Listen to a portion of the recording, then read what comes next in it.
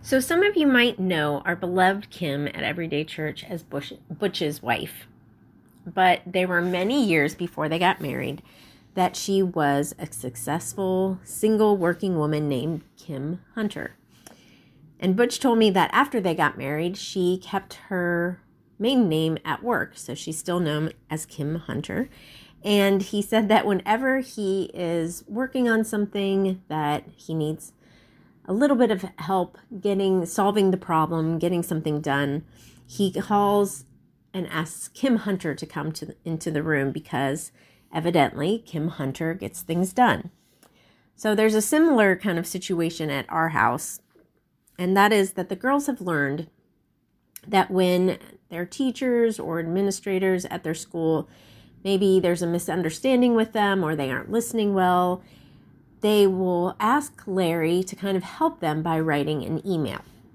And here's the thing, his emails, they're always polite and respectful, but they're also very clear and direct. And in all three of my girls' his emails, they get things done. But who do we turn to when it seems like things are unfair? They're not right. They're unjust in our world. Who do we turn to fix it? And do we have the trust that eventually who we go to for help will in fact get things done to make things right? We've been in our current teaching series, Your Kingdom Come, for several weeks now, looking at Jesus' teaching in the Sermon on the Mount. And in Jesus' teaching, he centers the importance of those society marginalized: the poor, the suffering, the merciful, the meek. And he also frequently emphasizes the internal intentions of his followers, instead of focusing on a list of rules to follow. If you remember a few weeks ago, we talked about the difference between the pure and the pure in heart. Jesus said, "Blessed are the pure in heart." Why? Because they live out of their devotion and their love for God, instead of intentions to keep rules in order to have more power or praise or to be accepted. We also discussed Jesus' teaching a few weeks ago when we talked about loving your enemy, and how in that passage it says to be whole like God is whole. And how we treat others in our forgiveness and mercy should be like God and motivated out of love for all. So we are whole because what's inside of us is the same as our actions. Today we're going to look at a rather familiar passage in Jesus' teaching on prayer. And I know we focused on this passage before in other teachings over the years at Everyday Church. However, today I want to look differently at this passage, to look at it and how it relates to its context inside the teaching of the Sermon on the Mount. Often we take this passage out of the bigger teaching and we just focus on it as an individual prayer.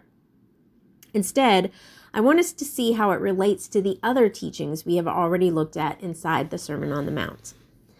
So let's begin in Matthew chapter 6, verses 5 through 8. It says, "When you pray, do not be like those who only pretend to be holy. They love to stand and pray in the synagogues and on the street corners. They want to be seen by other people.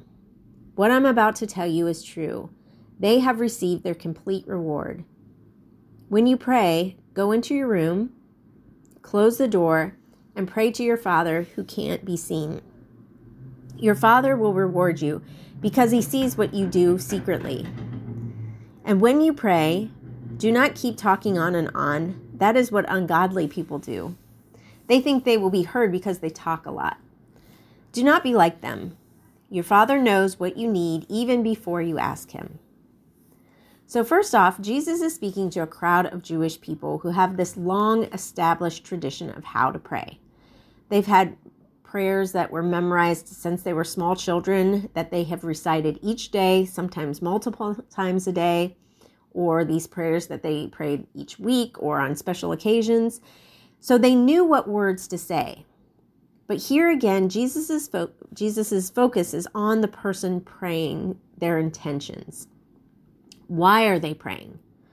Are they praying to get attention from other people? Now, certainly Jesus is not saying that the only way to pray is alone in your closet, because we see Jesus after this, he's with his disciples and he's praying in front of other people. And we also see Jesus pray long prayers. So it isn't the length and the amount of words that are the problem. It's the true intention of the prayer. That is what Jesus is concerned about.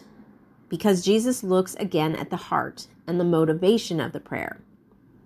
So then he models what a kingdom prayer looks like. This is his prayer. He says, this is how you should pray. Our Father in heaven, may your name be honored. May your kingdom come. May what you want to happen be done on earth as it is done in heaven. Give us today our daily bread, and forgive us our sins, just as we also have forgiven those who sin against us. Keep us from sinning when we are tempted. Save us from the evil one. Forgive other people when they sin against you. If you do, your Father who is in heaven will also forgive you. But if you do not forgive the sins of the other people, your Father will not forgive you. So it's interesting that this prayer is similar in some ways to Jesus' answer to what is the greatest commandment. You remember his answer comes from the Hebrew prayer, the Shema, that we studied earlier in 2020. Hear, O Israel, the Lord our God is one. You should love the Lord your God with all your heart, soul, and strength. And so he says the greatest commandment is to love your God. And then he adds a second part to that, to love your neighbor as yourself. And so the first part of this prayer is kind of similar to that first part of the commandment, to love your God. He says, our Father in heaven, may your name be honored. May your kingdom come. May what you want to happen be done on earth as it is done in heaven. Jesus begins his prayer distinguishing God from other recipients of prayer in other religions. For example, the Greeks and the Romans.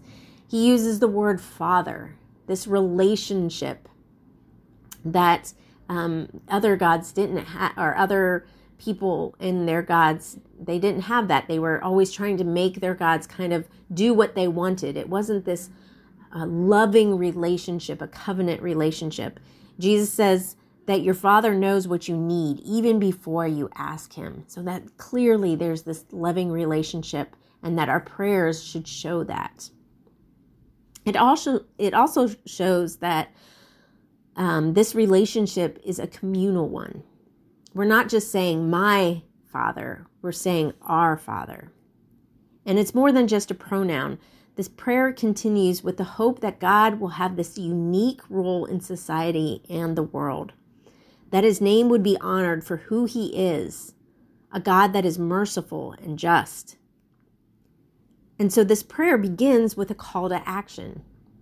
It is showing a hope of change, a desire of the world to reflect who God is. We know him as a loving and merciful God. Will you show up in this world so that everyone knows that?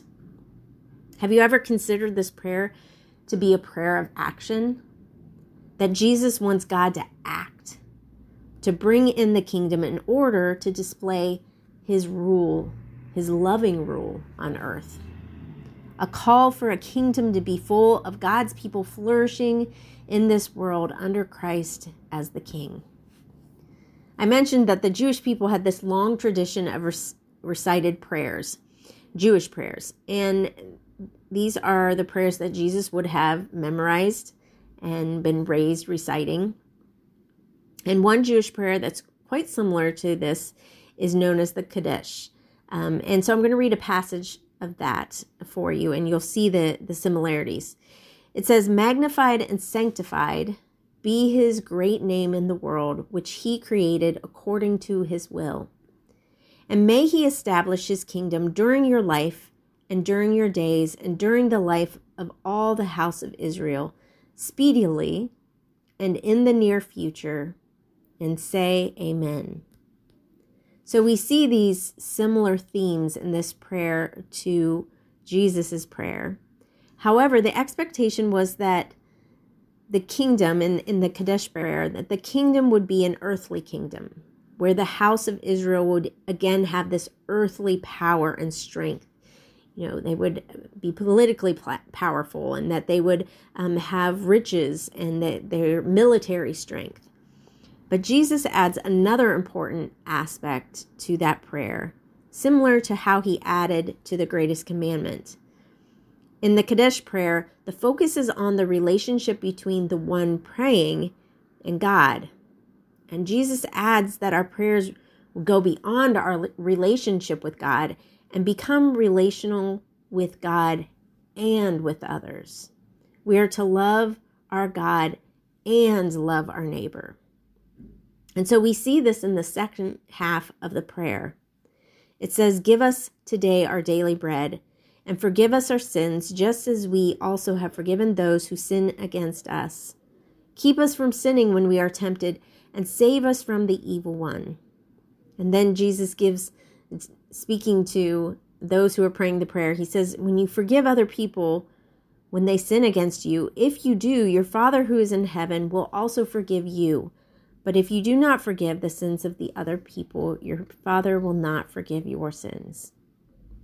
So the first verse of this section reminds us of Jesus' emphasis on those who think about provision for their food daily: the poor, the orphan, the widow, the stranger. But it's also a reminder to those of us who don't think about who or how we are going to eat each day, that we aren't supposed to be preoccupied with money and possessions. The use of the word today suggests to us that we're not to worry about tomorrow, but instead trust God for what we need that day. And I don't know about you, but I have done a lot of worrying about tomorrow during 2020. And so perhaps we need this reminder in the prayer that Jesus isn't praying monthly, for monthly or yearly bread, but daily bread. There is not a promise that we'll have garages and freezers filled with toilet paper and years' supply of frozen food. Instead, it's an expectation of what we need each day, trusting that each day God will meet our needs. The next part of the prayer is a reminder that God and his kingdom are merciful, and therefore an expectation for us to be merciful as well. Remember Jesus' teaching of loving our enemy and praying for those who persecute you. He's saying, forgiven people, kingdom people, forgive others. Those who genuinely love others, forgive. And those who don't aren't kingdom people. And it's one thing to say this, but we know it's another thing to really do it. And that's the reason why Jesus includes it. Just a few things that are important to pray over and over again. Forgiveness is one that he includes in this prayer, with this idea that we will need to pray this over and over again.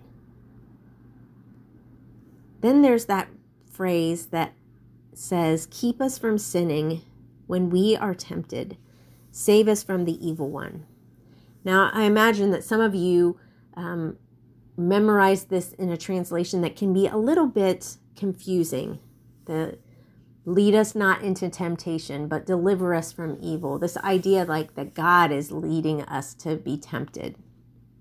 And I think that's an unfortunate translation. And it's helpful to look at another passage that Paul writes in 1 Corinthians. I think it helps us understand what Jesus is talking about, how we are tempted, and how God works in that. So 1 Corinthians chapter 10, verse 13 says, "God is faithful.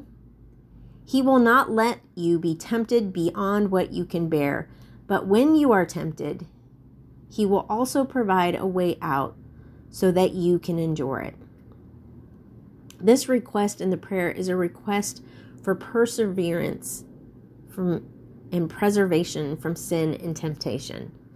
There's just this expectation that in life, year after year of waiting for the kingdom to fully come, we are going to be living life with people, forgiving them and loving them as messy, broken people. And when we do that, we are tempted to sin in all kinds of ways.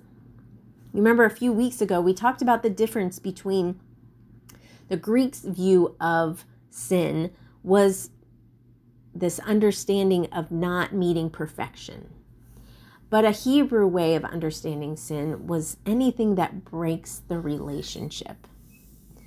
And so when we think about that, and in this prayer of lead us not into temptation, is that we know that when we are sharing life with broken people, that we will be tempted to break relationships in all types of way. And so we need to pray that we would be able to persevere and choose another way, the kingdom way, to keep relationships with one another. So over the thousands of years of church history, this prayer has been recited and prayed in multiple languages by followers of Jesus, kingdom people. It's a reminder of what is important to kingdom people and to Jesus. But it's also a call to action from God, a prayer that is said in expectation that our yearning and aching for God's kingdom to come and for the flourishing for all people, that when we ache and we pray this prayer, that it prompts God to action, an action that satisfies those yearnings and aches. And so if you've ever felt like you don't know how to take action in the face of all the injustice and brokenness you see in this world, Jesus gives us a way to act, to pray as he prayed. Our Father in heaven, may your name be honored. May your kingdom come. May what you want to happen be done on earth as it is done in heaven. Give us today our daily bread, and forgive us our sins, just as we also have forgiven those who sin against us. Keep us from sinning when we are tempted, and save us from the evil one. Amen.